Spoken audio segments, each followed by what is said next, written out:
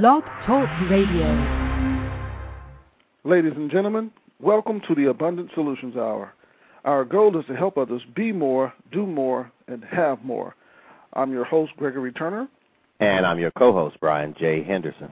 Brian, I think tonight's show is going to shed the light on a lot of things that a lot of us, we didn't have a clue about back in the day. Mm-hmm. And, you know, you've heard of reformatory schools. When I was growing up, you would hear people say, well, if you don't do that, we're going to send you to reformatory school. We're going to do this and we're going to do that.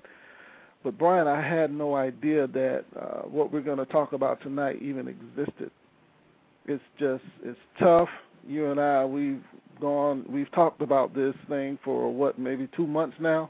Mm-hmm. And it's just a tough situation, but we're going to talk about it tonight. We're going to bring a lot of things to light, and it's a sad situation, but it's one that our guest tonight is very brave and bold to come forward now and bring some things out that hopefully this won't happen to anyone else, Brian. Yes, you know, when I first heard about this, I couldn't believe, you know, just how close we were to, yes, you know, to the issue, you know, and then also just how brutal and ruthless the actions that occurred, you know, and you and I, you know, we talked as children, we talked to youth groups, and, you know, we're very close. I have children that, you know, are around the same age of, you know, these boys when they were going into this reformatory school. And so just to hear about some of the things that we're going to hear about tonight, you know, to be quite honest, it's kind of tough. You know, just to listen to some of the stuff is kind of tough. Yes, it is. You know, to take it in. But the reality behind it is that you got to listen. You got to take it in because we never want something like that to happen again. Right. And we'll let our guests explain where they are right now. We know that a lawsuit is looming and it's out there right now, we believe. But we'll let our guests talk about that. But, Brian, you know, I want to say this about our guest. It was a bad thing that he went through. It was a horrific and horrible situation. But, Brian, he made it through it. There are some things that probably went along with the bad things that happen mentally, you know, just thinking about it.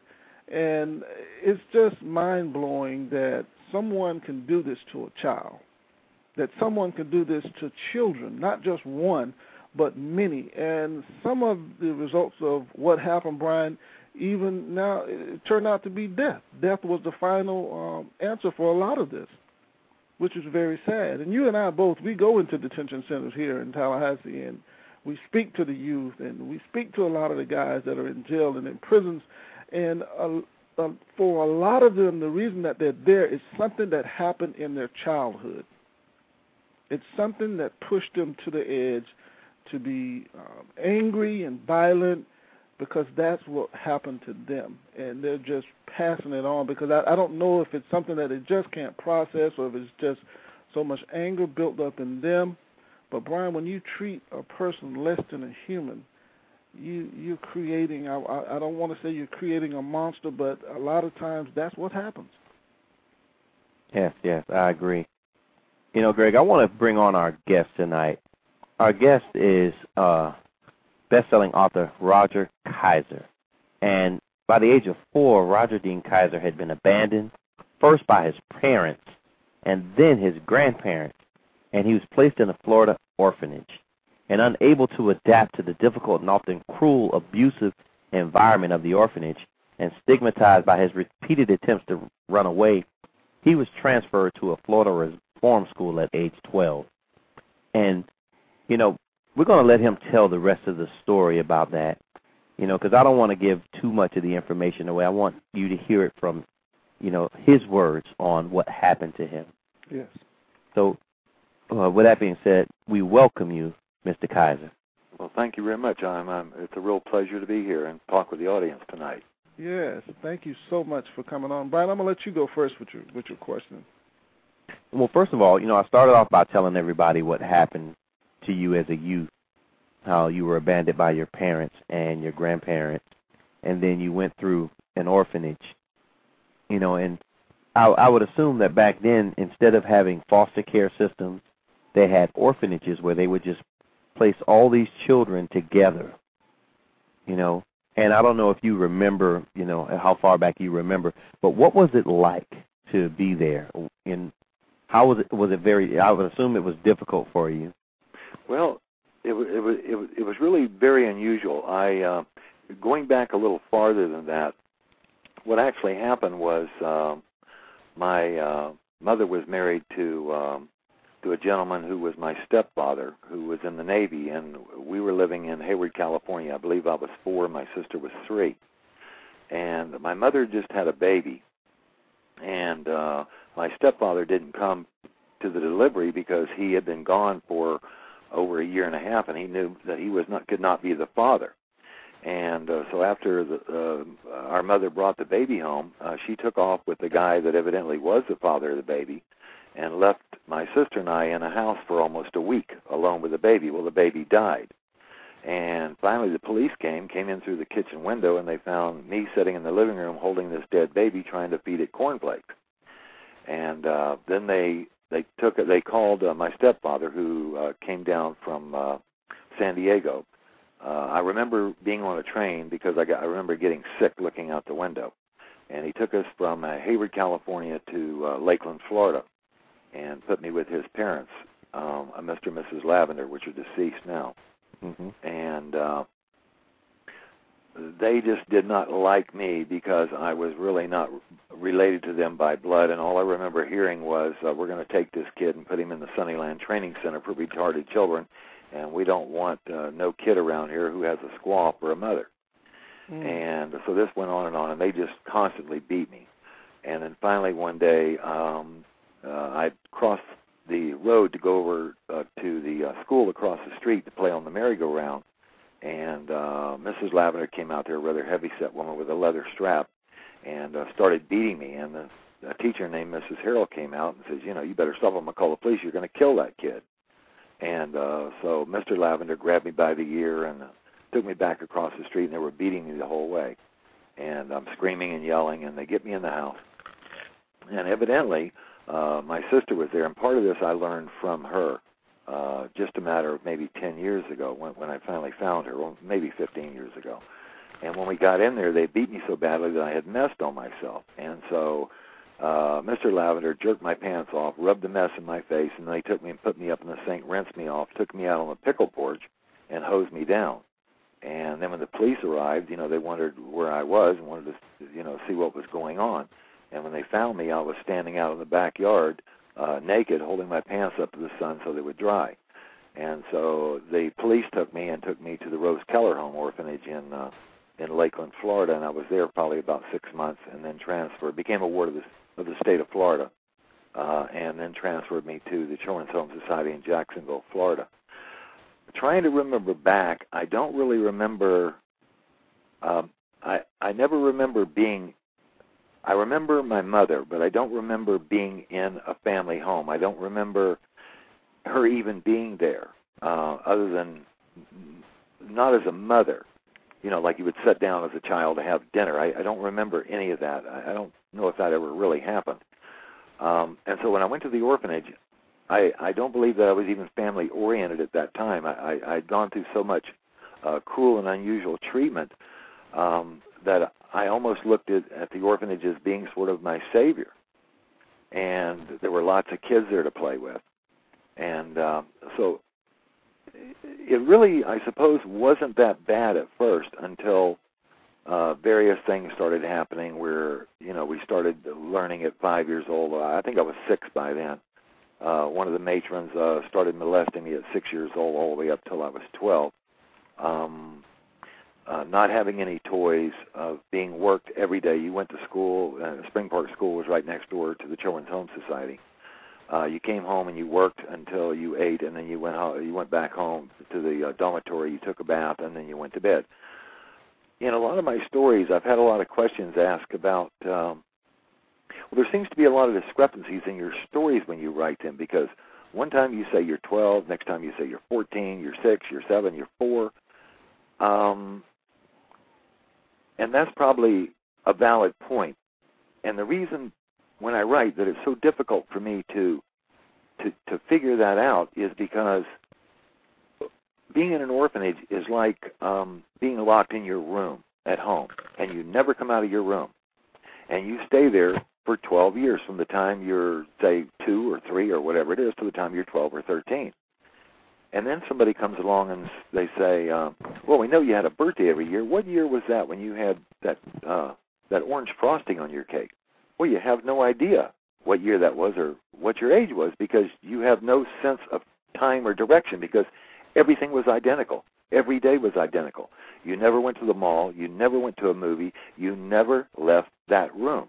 So it becomes almost impossible for me to know, to get the story straight. So I sort of have to guess. In fact, I have a timeline on my computer that I've been working on for almost 6 years.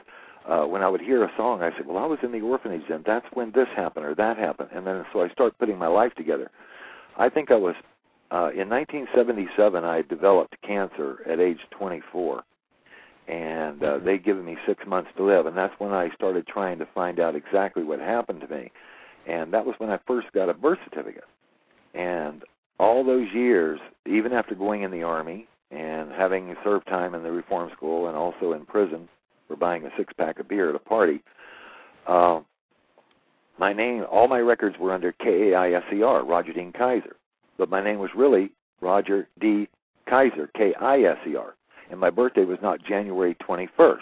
It was November the 20th, 1945. So I was actually 3 years older or 2 years older than what I was the first part of my life.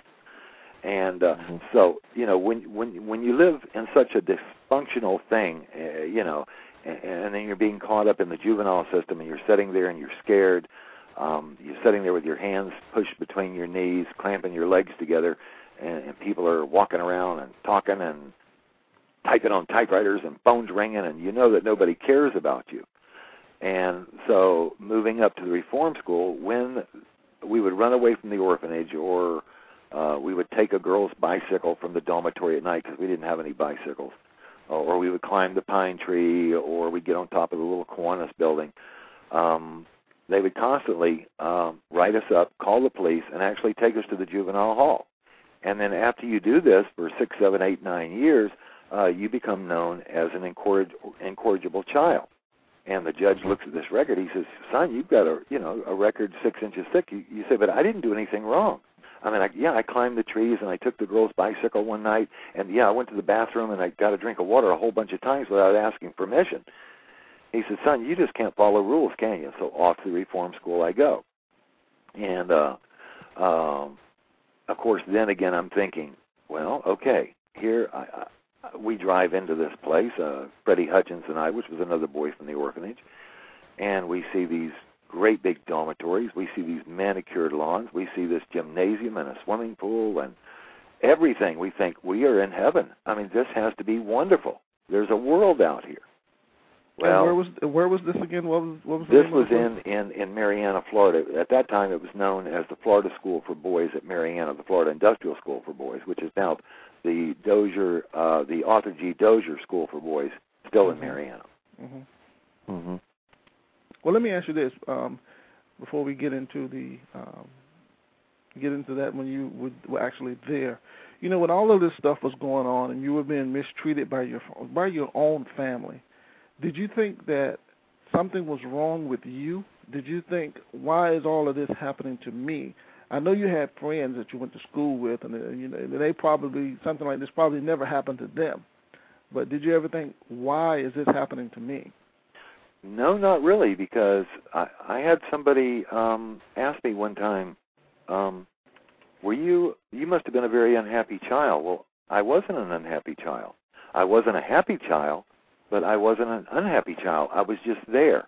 The kids at Spring Park School back in those days were just as cruel to us kids from the orphanage as they were to anybody else, whether it was a black child or anybody else. They mocked us.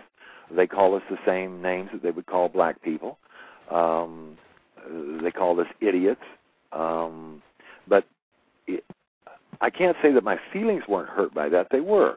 But I never looked at it as it's really hard to put it into words because it's sort of like that's just the way it is. Mm-hmm. And you just sort of accept it as that. Right.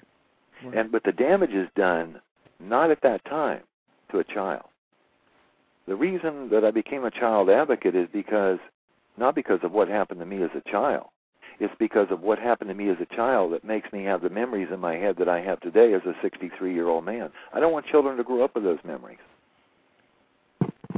Right. You know, and I'm listening to your story, and the thing that kind of gets me about, you know, the whole situation is that I know children who have experienced similar types of things that happen to them. I can recall one in particular, and I won't name her name, but, you know, she had been, you know, done the same manner where her family, you know, her mother had passed away when she was, you know, at a young age, and she was living with family members, and her family members, one in particular, would constantly beat her.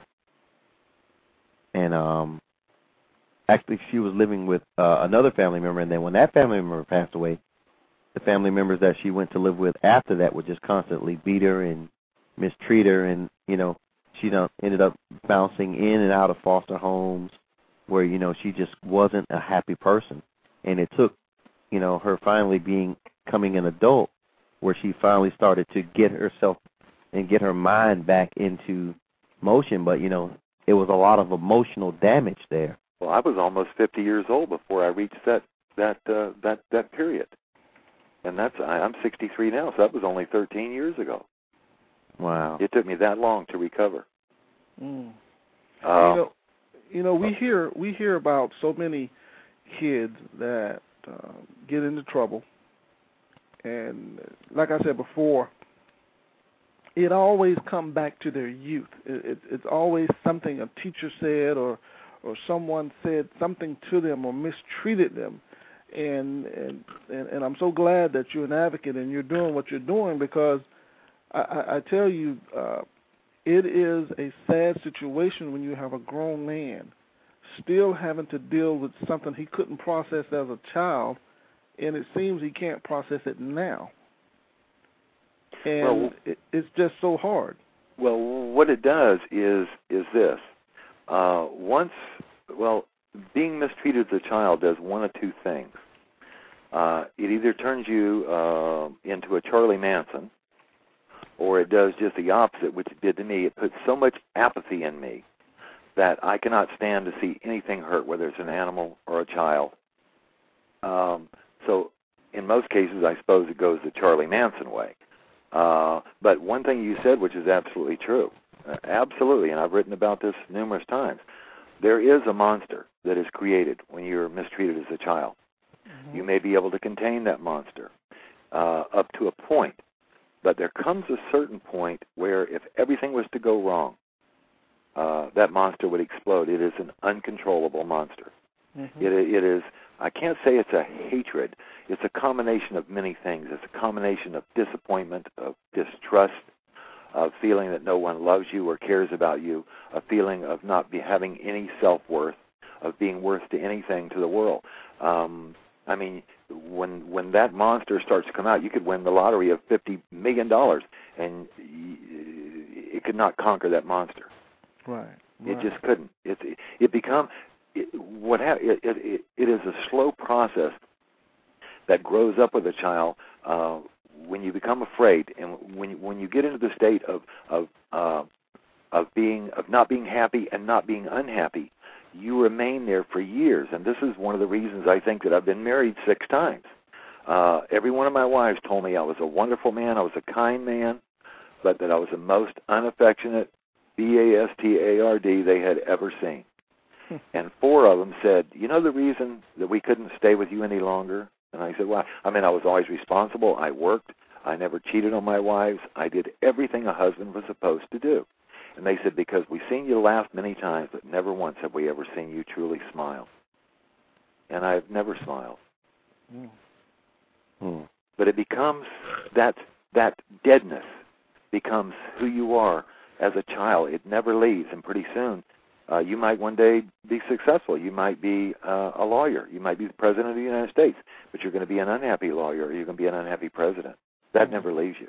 Right. Take us with you on your first day at the place in Mariana. What was that like? When I heard you say when you drove up, you saw the beautiful landscaping and that type of thing. But when you got inside, what was that like to go inside and see the other boys? Well, it probably wouldn't have been too bad except for one thing, and I have to be careful here because the books that I wrote, the White House Boys, I've written 19 books on child abuse, and I always watch my language. I always figure out a way to talk about sexual child abuse in such a manner that anybody could read it, whether it's in church or whether it's in the gutter. It doesn't matter. I always use clean language. But in this book, I had to use the language. Now, I'm not going to use it tonight, but I'm going to put it in another way. We went in and we signed in, and then we were taken to a psychologist's office. His name was Dr. Robert Curry. And we sat down, and he looked me straight in the eye. Now, here I'm 12 years old. And he looked me straight in the eye. He looked over his black-rimmed glasses, and he says, again, I'm putting this in a good way, how many times did you do it with your mother?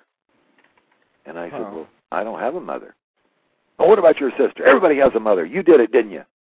No, sir, Mr. Curry, I don't have a mother. And that was just devastating to me, not only because somebody would say that nasty thing to me, the fact that I didn't have a mother anyway was just devastating to me. And so that right there put me right back on the same track. This wonderful feeling I had when I drove in about this wonderful place, the state of Florida, was my parents that were now going to help me and save me. And so I was right back in the exact same concentration camp as the orphanage. So it ruined everything right off the bat. Wow. That's tough. You know, and again, you know, Greg and I, we talk to a lot of kids, and, you know, I've actually had in my family foster children that have come through my home, and, you know, you see the results of all the years that they've suffered in the foster care system, and then when you try to help, you know, because most of the children that have come through our home have been older kids. They're like 14, 15, 16 years old, and by the time they're that age, they're numb to affection. They're numb to someone actually showing them true and genuine love. Right. And if somebody does show it, they don't believe it. Exactly. Because it's only going to last for a short time, and they know it. You know, I can recall one kid where he would hoard food, and he would hide it in my son's closet. And, you know, I was like, we kept having this problem with sugar ants. You know, and once you get sugar ants coming in from somewhere, it's hard to get rid of them. Get rid of them, it sure is. And we traced them to the top of the closet. And I'm like, well, why in the heck would they be in the top of the closet? So as I began to go up into the top of the closet, the kid tried to stop me. He says, no, it's mine, it's mine. And I'm like, what are you talking about? So I get up there, and there's food in plastic bags that he's wrapped in the plastic bags and put them in Ziploc bags that he was storing up in the closet with his clothes because he felt like we were going to just kick him out soon, so he'd better put some food away. Well, you know, one piece of advice that I would like to give from experience as a child, having been in that situation, and believe me, in the orphanage, I saved many bread crusts to eat later. One of the things that I see that foster parents have to understand is this. I have a lot of foster parents that have contacted me, and they said, well, you know, we went out here and we brought little Johnny and little Susie into our home, and we just can't quite figure it out. I mean, we know they were mistreated, but we've given them a loving home. We're buying them toys. We're giving them all this thing, and they just don't seem to appreciate what we're doing for them. We just don't understand it, and maybe we should just take them back. The thing is this. I met a family called Mr. and Mrs. Usher who come to the juvenile hall and took me home for Thanksgiving dinner when I was 12 or 13. And I was scared to death. I'd never been in a real home before where you sit down, you know, with people at dinner. And everything that the state had done for me, this woman that night before she took me back to the juvenile hall took me out on her front porch. And well, they had asked me earlier in the day. I was sitting in the living room afraid to move, and she says, "Would you like a Coca-Cola?" I wanted a Coca-Cola so badly, but I was too afraid to accept it. I was too afraid to even get up to go to the bathroom. That's how afraid I was. And so that night she offered me a Coca-Cola. We sat on the porch from like 10 o'clock at night till 4 in the morning talking with me. And that woman finally, when we got up to go to bed, we drank our Coke and we talked, and then she hugged me. And I didn't know what to do. My arms just fell limp beside me because I was just a combination of embarrassed and scared. But the feeling that she gave me was very strange. And I remember going to bed, and I think that's probably the first time I ever cried because of that aspect of love. Any other crying I'd ever done was because of a beating or whatever. But the point that I'm trying to make is this, is that sometimes the job of a foster parent is not to save a child. The job of a foster parent, maybe their job is to save the person to be a good father or a good mother or a good grandmother or a good grandfather. Do you see what I'm saying? Mm-hmm. Yeah. Sometimes it takes years for that love to soak through. And in fact, I'm getting a little emotional now because of the ushers. Mm-hmm. But it didn't save me as a child. I was already gone. It was too late for me. But they did save me as a man. They saved me as a father. And because they saved me as a man, I have saved many other children. I've saved 5 children last year from committing suicide.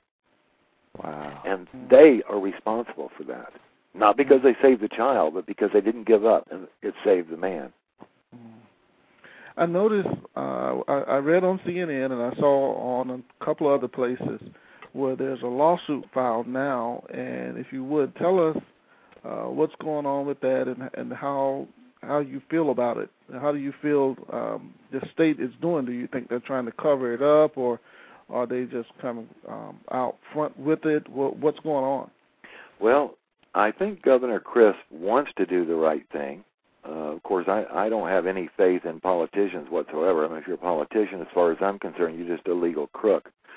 I think there's enough heat coming down right now to where they want to find out, where these 50 to 200 boys went that just sort of disappeared out there, in addition to the 32 bodies that we showed them out there in the graves out there on the Blacks compound, which was on the other side of the highway.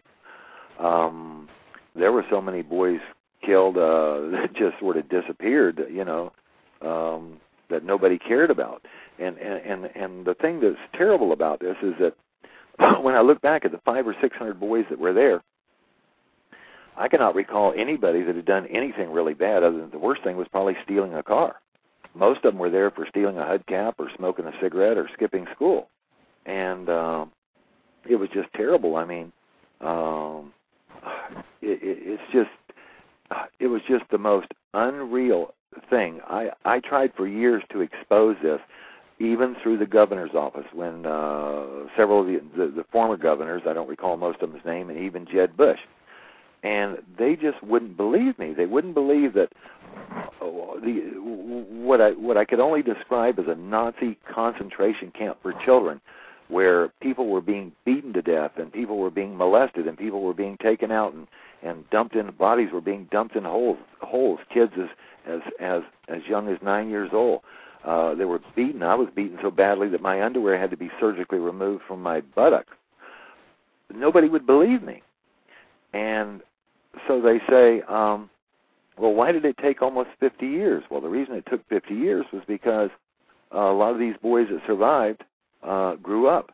And so what do we have now? Now who do we have coming forward? We don't have a bunch of juvenile delinquents who were smoking cigarettes and stealing hubcaps. We have 2 guys who are millionaires. We have a professor from a major university. We have an author. We have 4 or 5 businessmen. We have people who have become a part of normal society, and now they're coming back and they're saying, well, wait a minute, maybe there is something to the. We're not listening to a bunch of juvenile delinquents. Now we're listening to the people that are talking are responsible citizens. So maybe there is something, Right. And so that's how this started. Whether the truth is going to be found out, I don't know. A lot of these people are dead who did these beatings and killings, other than a couple in Marianna, which is Troy Tidwell, and he says, well, yeah, we we spanked those boys, but we never beat them. I mean, I respected them, and they respected me, and that's the way it was. And I mean, this book that I've got coming out again, the White House Boys, it's just horrific what happened. I mean, boys just beaten until, I mean, I worked in the hospital at 13 years old, 12 and 13 years old.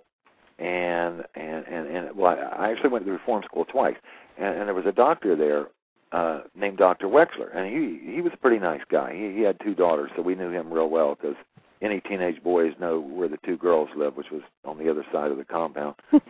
And we would actually go in there, and he had glasses that were maybe a half-inch thick. He couldn't see. And we would go in there, when these boys would get beat at the White House, we actually had to suture them up at 12 years old. I mean, we'd be doing this. Wow. It was unbelievable. And so that's how it came about. And then, of course, they invited us up to the closing of the White House on October the 21st. 5 of us went up there. In fact, one of the guys that came forward has been with the Department of Alabama Corrections. He's retiring after 26 years. And the governor's people was there. We gave our speeches, and I tell you, he let them have it, along with me and 3 or 4 of the other guys. And when we went through the White House, which is just a small building made out of concrete and steel, and even the guards that were working there today, when they walked through there were 2 female guards in front of me. And when I say a cell, I'm not talking about a cell like a clean jail cell or a prison cell. I'm talking about something that looks like something that would be in a dungeon in the bottom of a castle. It looks exactly like that, these cells. And these women walked in there, and there was blood still on the walls. There was blood on the floor, fingerprints with blood where the hands had gone down the wall trying to climb the wall while they were beating it, and their hands were over their face, and it said, "Oh, my God, oh, my God, oh, my God." They themselves could not believe that happened there. Yes, I know that you said when they were doing the beatings, they had a fan going so it could drown out the screams. Right. That was the one thing that I asked them not to do when we went in. I said, I can go in the White House, but please don't turn on that fan. And they said the fan's no longer there. And so we went in, and but it was to muffle, and it was a loud fan. I mean, this would be like an industrial fan. I mean, it was powerful, and that would somewhat muffle the screams. And of course, the walls are like maybe 18 inches thick, 12 to 18 inches thick with concrete and steel. So, you probably couldn't hear them through the walls anyway. Wow. That's just, and I'm not trying to play like devil's advocate for the other former governors and the folks who really wouldn't listen. But, when you talk about it, it is just absolutely unbelievable. It is unbelievable. That in our country we would treat our own people that somebody in our country would actually treat Americans that way. I know. Well, the thing is, and then American youth at that, Well, somebody asked me once, and like I said, when I walked out of the White House, I was so bloody and so cut up with my underwear beaten into my buttocks, and my shirt was torn off.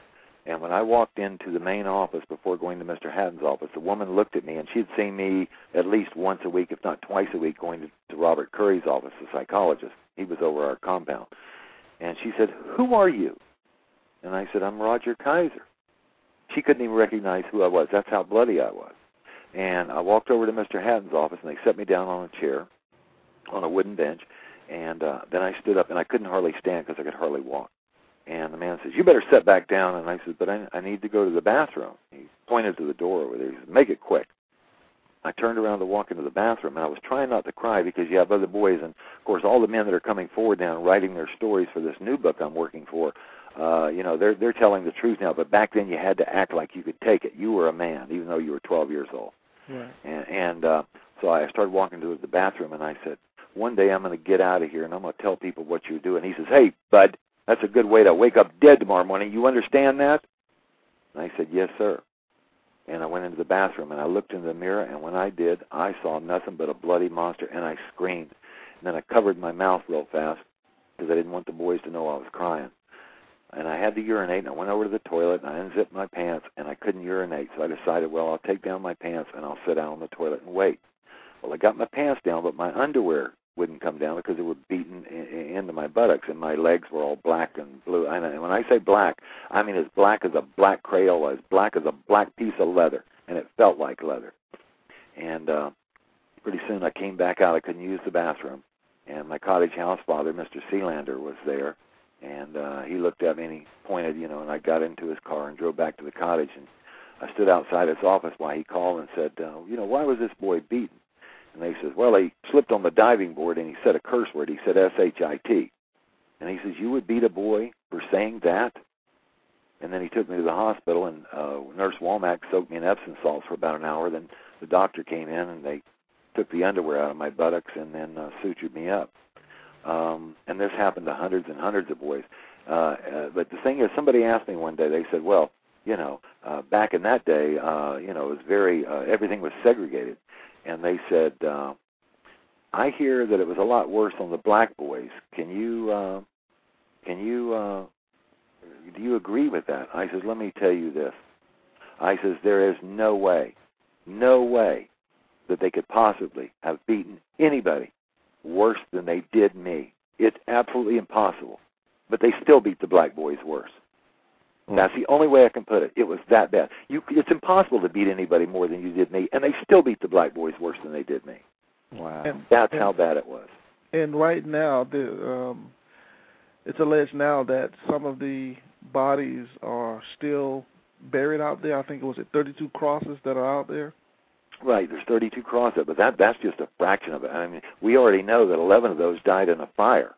What they did is now this was some time back before I got there, but a couple of the house fathers actually wanted to go downtown to Marianna to visit a house of ill repute, so they handcuffed all the boys to their beds. And when they did, the stove fell over and it burnt the house down, burned all the kids up. So they're supposed to be buried out there, but the thing that's disgusting about it is, not that that's not bad enough, that they just took them out there and dug a hole and dumped them in it. I don't even think they were. I think they were put in bags and dumped out there. So we know 11 of the boys burnt to death. 3 of the bodies out there are 3 boys who died of influenza. We have no idea who the others are. There's a lot of debate now over, and again, I suppose a lot of your younger listeners will not understand what I'm fixing to say. You fellows are probably, I'm not sure what your ages are, but I'm sure you remember back to the 50s and 60s when all the racial stuff was going on. When we were being beaten, the racial thing was so bad at that reform school that they would not beat a black boy on the white bed or a white boy on the black bed. You were not even allowed to touch it. You were not even allowed to say that you liked the Harlem Globetrotters, or you get the crap beat out of you. And so we said, well, since it was that way, we know there's 50 to 200 boys that were missing, and it was so racial, I don't know if they would have even considered, even with murder, of even burying a white boy on the black side. You see what I'm saying? Yeah. Mm-hmm. So that's the puzzling part. But here's another thing, and this is where it gets even more so than just the killings and the beatings. A lot of the boys were being loaded up. Well, one of the things that's going to surprise you, one of the things I found out in my investigation was, this, I could hardly believe this, but it's true. Would you, either one of you fellows, have any idea who ran back in the 50s and the 60s, before DJJ, who actually ran the Florida Reform School? No. It was the Florida Department of Agriculture. Wow. That's who ran it. And they had a big farm. We had a slaughterhouse. We had acres and hundreds of acres of peanuts and carrots and vegetables, and we had everything. Well, the boys were being loaded up. Some of the older boys, especially the boys that weren't white, but they weren't black. So they could handle them. They were sort of like the ones from Miami, the Puerto Ricans and those, And they would load them up on buses, and they would take them downtown Marianna.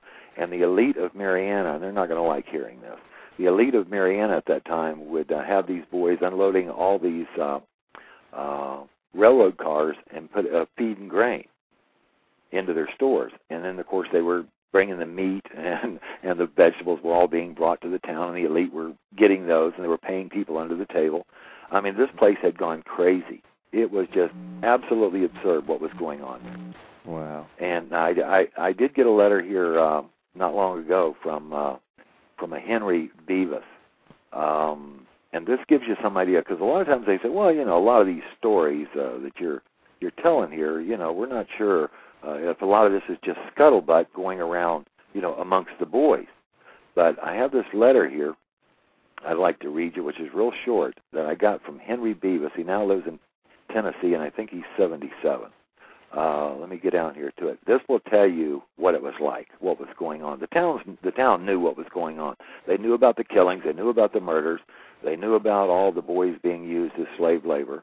And again, anytime that I tell you what I'm telling you, I'm telling you from the white perspective, it was worse on the black boys. It was 10 times worse on them. Whatever they were doing to us, it was 20 times worse on them. And I know one story where they actually beat one black boy so bad that they actually, with a strap with the piece of sheet metal in it, that actually cut his genitals off. That's how bad it was. This should be coming up here in just a second. Wow.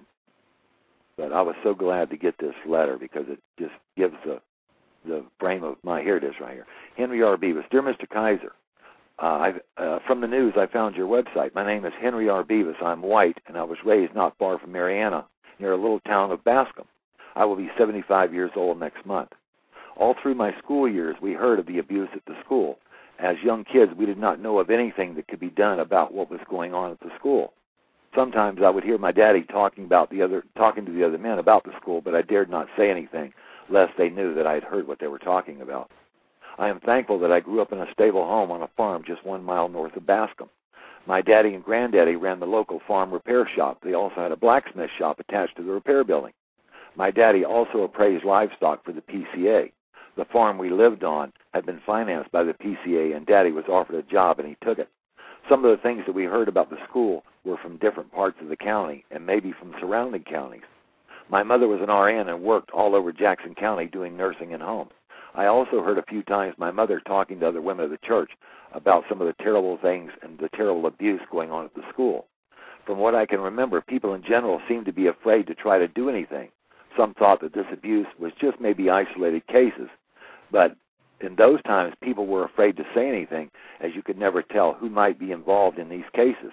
Some would say, well, I'm not going to get burned out tonight, or have my livestock poisoned, or shot at night. So apparently at least some of the grown-up men and women knew someone, or knew some of the people who worked at the school. In those times, there were some very rough men in Jackson County and the surrounding counties. I wish that I could say or do something to help you out, but at least I can say that I've always remembered what I heard at the time when I was growing up near Bascom. Something like these memories kind of get pushed back into a person's mind, and then you do not think much about it until your mind has a trigger, like the news stories that I've seen on the news lately. I'm going to write some of my cousins who still live in that area and see what they can remember from long ago. I've been living in Tennessee since 1963. I moved up here to go to work for the United States Air Force in research and development work. I worked for over 31 years, and I have been retired for 14 years at the end of this month. I wish everyone a Merry Christmas. Henry R. Beavis. So see, even that supports that the town knew what was going on out there. Right. But there was so much money being made off of the farm, off of the being paid under the table, that nobody would do anything. They were afraid to do anything. Wow. You know, and it's just sad. You know, I mean, I don't even know how to put it. You know, that, and like you said before, you know, this is from your perspective and from the white male perspective. And you said they were doing the black kids 10 times worse. Absolutely, without a doubt whatsoever. Can you just imagine if what they did, how horrific what they did to you? Wow. I mean, it's hard to even envision how a human being could even bring themselves to do something like this. I know. Let me, if I can read you one other thing. This is the one story that got to me more than any other. I got this about maybe a week ago in the mail. My wife had to actually transcribe this. And what's sad about this, and I hope I can read this without getting emotional. This is from a guy who died 4 years ago. His name is Ellis Edward Adams Sr. And I've got a picture of him. Here's a boy holding some fish. And believe me, he does not look like a criminal at all, just a young kid. And his dying wish on his deathbed, he died, I think, at 54 years old. His dying wish is that someday somebody would expose what happened to him. And here is his the letter he wrote on his deathbed. It seems as, and I hope I can read this because I get emotional every time I read it. Even thinking about it, I get emotional. Take your time. It seemed as though I was at the mercy of everyone and everything. This was around 1961 or so. I remember something terrible, very terrible, happening there. It was the most horrible night of my life. I can't forget that night. It has been engraved in my mind, and I've become a very angry man, and am tormented with this memory. The first time I remember the name or title, the White House, I was around 11 years old. I was placed in a reform school, namely a place called Mariana School for Boys. I was sent there for skipping school by Judge Howell in Tampa, Florida. It was a place of inhuman torture and corporal punishment. I remember one night a man came into my cottage. I was in number 8 cottage, Polk Cottage. I was awakened, I guess it was around midnight, by a Mr. Sealander. He drove an Austin Healey or MG convertible, and I knew Mr. Sealander. He was my house father. I believe it was green or black. He was a small frame man, dark hair with a mustache. He seemed like he was possibly of English heritage. He awakened me, and I was sleeping soundly in hospital pajamas. They were light blue, very thin. When he awakened me, he took me in his personal car and drove me to a building behind the kitchen named the White House. There was one door in the front facing, I think, east. It was a small building. I remember this big door opening with a key and a corridor very narrow. And on each end of this hallway, there was a small room, one on either side, without doors. Now, that was the black and white beating room. The rooms only had a small bed in it. It seems like the rooms looked to be about the same size. I asked him why I was there, but he didn't answer me. He was waiting for someone else to arrive.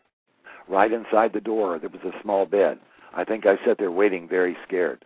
I looked above my head on the wall, or the wall behind me, or above me. At first, I thought they were going to just lock me up. But after I saw those straps, long ones, thick ones, and short ones, they reminded me of the razor straps that hung on the side of a barber's chair. 2 more men arrived. One had only one arm, Mr. Tidwell and Mr. Walter. After seeing those straps, I knew something horrible was going to happen to me. It just seemed to fall into place. I was taken into a room and placed on a small bed about 3 foot wide and 5 foot long. The bed was near the floor and had a filthy, bloody mattress on it. I was told to hold on to the end of the bed and not to move or cry out. I then remember the sound of something cutting through the air, followed by a pain I could not describe. The most horrible pain a human can even imagine. It hurt so terribly bad, I would try to get off the bed. God, please make them stop beating me. But they beat me, and they beat me, and they beat me so bad. I can't write any more about this right now. God, make them stop beating me. I have to leave before my kids get home. I don't want them to see me this way. I'll finish in a second. Then he continued. I don't think such pain, I never thought that such pain existed, but it was very real. I can never forget the pain and the fright I felt that night. Today, I really believe no one, not even a POW anywhere, ever felt such pain, physical and or mental pain. The thought that bothers me the most today is why they named it the White House, number 16 behind the kitchen. The smell of sweat and blood on the bed. The sound of the large fan that somewhat drowned out the sounds of the screams. My only thought was, God, please help them. Please help them stop beating me. I can't imagine how I survived the pain, physical, mental, and emotional. God, please stop this, please. I get very angry when I think of what they did to my body, only 10 or 11 years old. I can still smell the inside of that building and the very small bed with those little bodies with blood and sweat and the stench in those rooms. They weren't sick. They enjoyed what they did. I can only wish that I could kill those bastards. No one can even imagine the pain I endured. Ellis Edward Adams. The man had to die with that thought in his head. That's tough. That's tough. You know, and how can you send a child to a place like this and you think, you know, he may have stolen a car or skipped school, but when you get him in there and you mistreat him like that and you return him back to society, you have created a monster. Well, the thing is, see, back in those days, they thought they could make a kid be good by beating the badness out of him. Well, it didn't work. I mean, you can only beat a dog for so long before they turn around and bite you. Right. Right. And in today's society, with the system that's out there now, and I want to ask you this: a lot of the kids are going to the detention centers. A lot of them are going to jail. Do you think that they're being rehabilitated now, before they release them back out into and release them back into society? Well, no, I really, well, that's a hard question to answer, because here's the problem. The problem is you can take the boys in there, and the main thing is controlling them. Mm-hmm. And so that they don't hurt society or hurt themselves until hopefully one day they mature and can get out on their own and make rational decisions. The problem here is that most of these boys, for one reason or another, have got on the wrong track. And you can't take them in there and control them and give them an education and feed them and clothe them and house them and not do something for the damage that was done in their heads and in their hearts and in their mind. If you don't change that damage, then the rest of it is fruitless. Right. I mean, what good is it if you come out with a guy that has comes out of reform school and he was smart enough to end up with a doctorate degree? Well, if he's going to come out and be a murderer, well, what good is a degree? Right. So where are you right now with your books and your speaking? I don't know if you do any speaking engagements or not, but what are you doing right now? Well, basically, I'm working on, like I say, I have a book coming out. It's already on Amazon.com and at HCIBooks.com called The White House Boys and American Tragedy. Actually, I'm getting the final copy tomorrow, and then it'll go to print in 2 or 3 days. Mm-hmm. And I'm working on another book, which is one of the stories I just read you from this gentleman right here. It's called A Brotherhood of Children, which is not really going to be released to bookstores. It's a book that I'm going to self-publish, because I think that every one of these men, there's like maybe 80 of them, and I have like 50 of their stories, and it's called A Brotherhood of Children. And I'm going to publish this and then have it probably on my website. But that's mainly what I'm doing now is, I suppose the last 10 years I've been working trying to help a lot of the kids who live in orphanages, like the Baxley Children's Home in Baxley, Georgia, and this because my heart just has always been in the orphanage because that was my home. And right now I'm really tied up doing this, and I know CNN is fixing to do a big investigation or a big story on this, and they've been investigating as well as the St. Petersburg Times. So I guess I'm going to more or less be directed by what I do, by what happens on this. I know the FBI is going around now talking with the various men, and so I'm waiting for them to come and talk with me, and then we'll see where to go from there. Go ahead. I'm sorry, go ahead. As far as the lawsuit, of course, we're not sure what's going to happen there because there is a couple of problems, and one is the statute of limitations.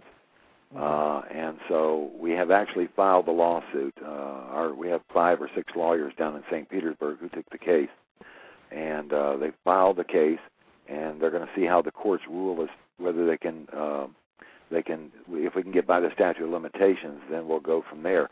If not, then we're going to file a bill in the Senate asking that these bodies be exhumed. That they be given a proper burial, that DNA be done if that's possible now, and that their families be located, be given a decent burial, and see if we can find any of these other bodies, which have disappeared. And then, of course, I guess the bottom line on the rest of it is whether or not the state of Florida feels that they owe restitution to any of these boys. Right. Or any of these men now. For those that are still living that did this, what do you want to happen to them? What do you want to see happen? Well, I think most of them, most of the guys are very angry, especially at Mr. Tidwell and any of the others that would still be alive. I've thought about that for a lot of years. I actually spoke with Mr. Tidwell back in 2001. He didn't know who I was because I was trying to locate Mr. Sealander, which sort of saved me from a couple of bad things there. And after I talked with him, I started thinking, do I really hate that man for beating me? No, I don't think I do. Because if Mr. Tidwell hadn't have beaten me, Mr. Hatton would have. If Mr. Hatton wouldn't have beaten me, the preacher would have. If the preacher hadn't have, the nurse would have. The nurse hadn't have, the dog would have. It's not their fault. I mean, it's terrible. It's really terrible that these people had the heart in them, where they were disgusting human beings who could beat a child like that. But they were doing their job, even though it was wrong. I hold the state of Florida responsible for that. And and that's really the sad part about it. They believed that part of their job was to severely brutalize children. Yeah, well, it's like I said, they thought they could beat the badness out of you and make you a good kid. Well, they did exactly the opposite. One day somebody said, well, Dick Colon, one of my friends, well, actually two of them now, which are here, became millionaires. And they did so because of what they learned at the Florida School for Boys. And they said, well, you became an author. We have a guy who's a professor at a university, 2 millionaires. Well, look what we did for them. I said, yeah, but you did a lot more for the mafia, too. Wow. Yes. But in reference to, I would like to read this one thing real quick. It says, I've been asked many times if I feel the state of Florida owes me anything for the beatings and abuse I suffered. I could only reply by saying the state of Florida does not have enough money to pay me for what they did to me. However, what they do owe, they owe to my family. I walked out of that White House thinking I was no more than a piece of crap. I felt that I was stupid, dumb, retarded, unworthy of respect, much less deserving love, and that I had no worth to the world whatsoever. Though basically a kind man, for more than 40 years I worked menial jobs, leaving behind many a crying woman and innocent, confused young children who also became unloved because of the lack of a father who was unable to show them love or affection. A man who never lived up to whatever his potential might have been, thereby not offering his children a college education and an opportunity of having a better life than did their stupid, dumb, retarded, unworthy, and disrespectful father. Yes, there is a debt to be paid. That's how I feel about it. Wow. Because they have to realize when you mistreat a child, it can go on for generations. I'm lucky. I'm lucky that the children I have now are good children. One got into trouble a bit for a while, and he's a bit of a hellion still. Most of my children are good. They're responsible. They hold jobs. They're good, kind fathers. My daughter's a good woman. And I would say of the abuse, and again, I don't think I ever spanked not one of my children, but you could hear me screaming down the road 6 blocks. I would tell them to make the bed one time, and the next time it was an order. And I mean, it was an order with almost hatred in my eyes. And but I never really physically abused them. And I just I am thankful that I learned to love through my grandchildren. Mm-hmm. They can do no wrong. And I don't think I ever once hugged my children. Ever once. I never sat on the bed and read them a story. I never hugged them. I mean, I went fishing with them. This was one of the things I think that is very important real quick about an orphanage. When you institutionalize a child, whether he's in an orphanage or he's in the foster care system, maybe not so much with good foster parents, but you'll follow what I'm saying here. Mm-hmm. Well, I'll use the orphanage because that's a very good example. Hey, real quick, we got about 20 seconds left. Okay. Go ahead and hurry real quick. When you institutionalize a child and then you release him and he goes and marries your daughter who was raised in a loving home, he's going to try to make the life that he knows, right, which is an institutionalized, and your daughter's not going to take it. Yeah. That's when the damage is done. It just keeps going, and it spreads to the children. Yeah. All right. Well, sir, we've run out of time. We thank you so much for joining us. We're going to have you back on again. Sure, I'll be glad so to do that it. You can share more of this with you. We've stopped streaming, but we're still recording here. So I want to say, thanks again for showing up and for, just giving us this wonderful information. And, Greg, you have anything else? I'm speechless at this point, Brian. Yeah, me too. I mean, I'm like, wow. It's tough. But I do want to say thank you for being transparent and telling your story. Okay. Holding it in will only hurt more. Yeah, it does. I hope that there were some listeners out there tonight. I've had people who've read my stories and they've written me and said, we've been taking our kid and putting them in the closet. We didn't think that was abuse, but yeah, we can see now that it is, because I wrote many stories called The Closet. I made a video about that, a short film.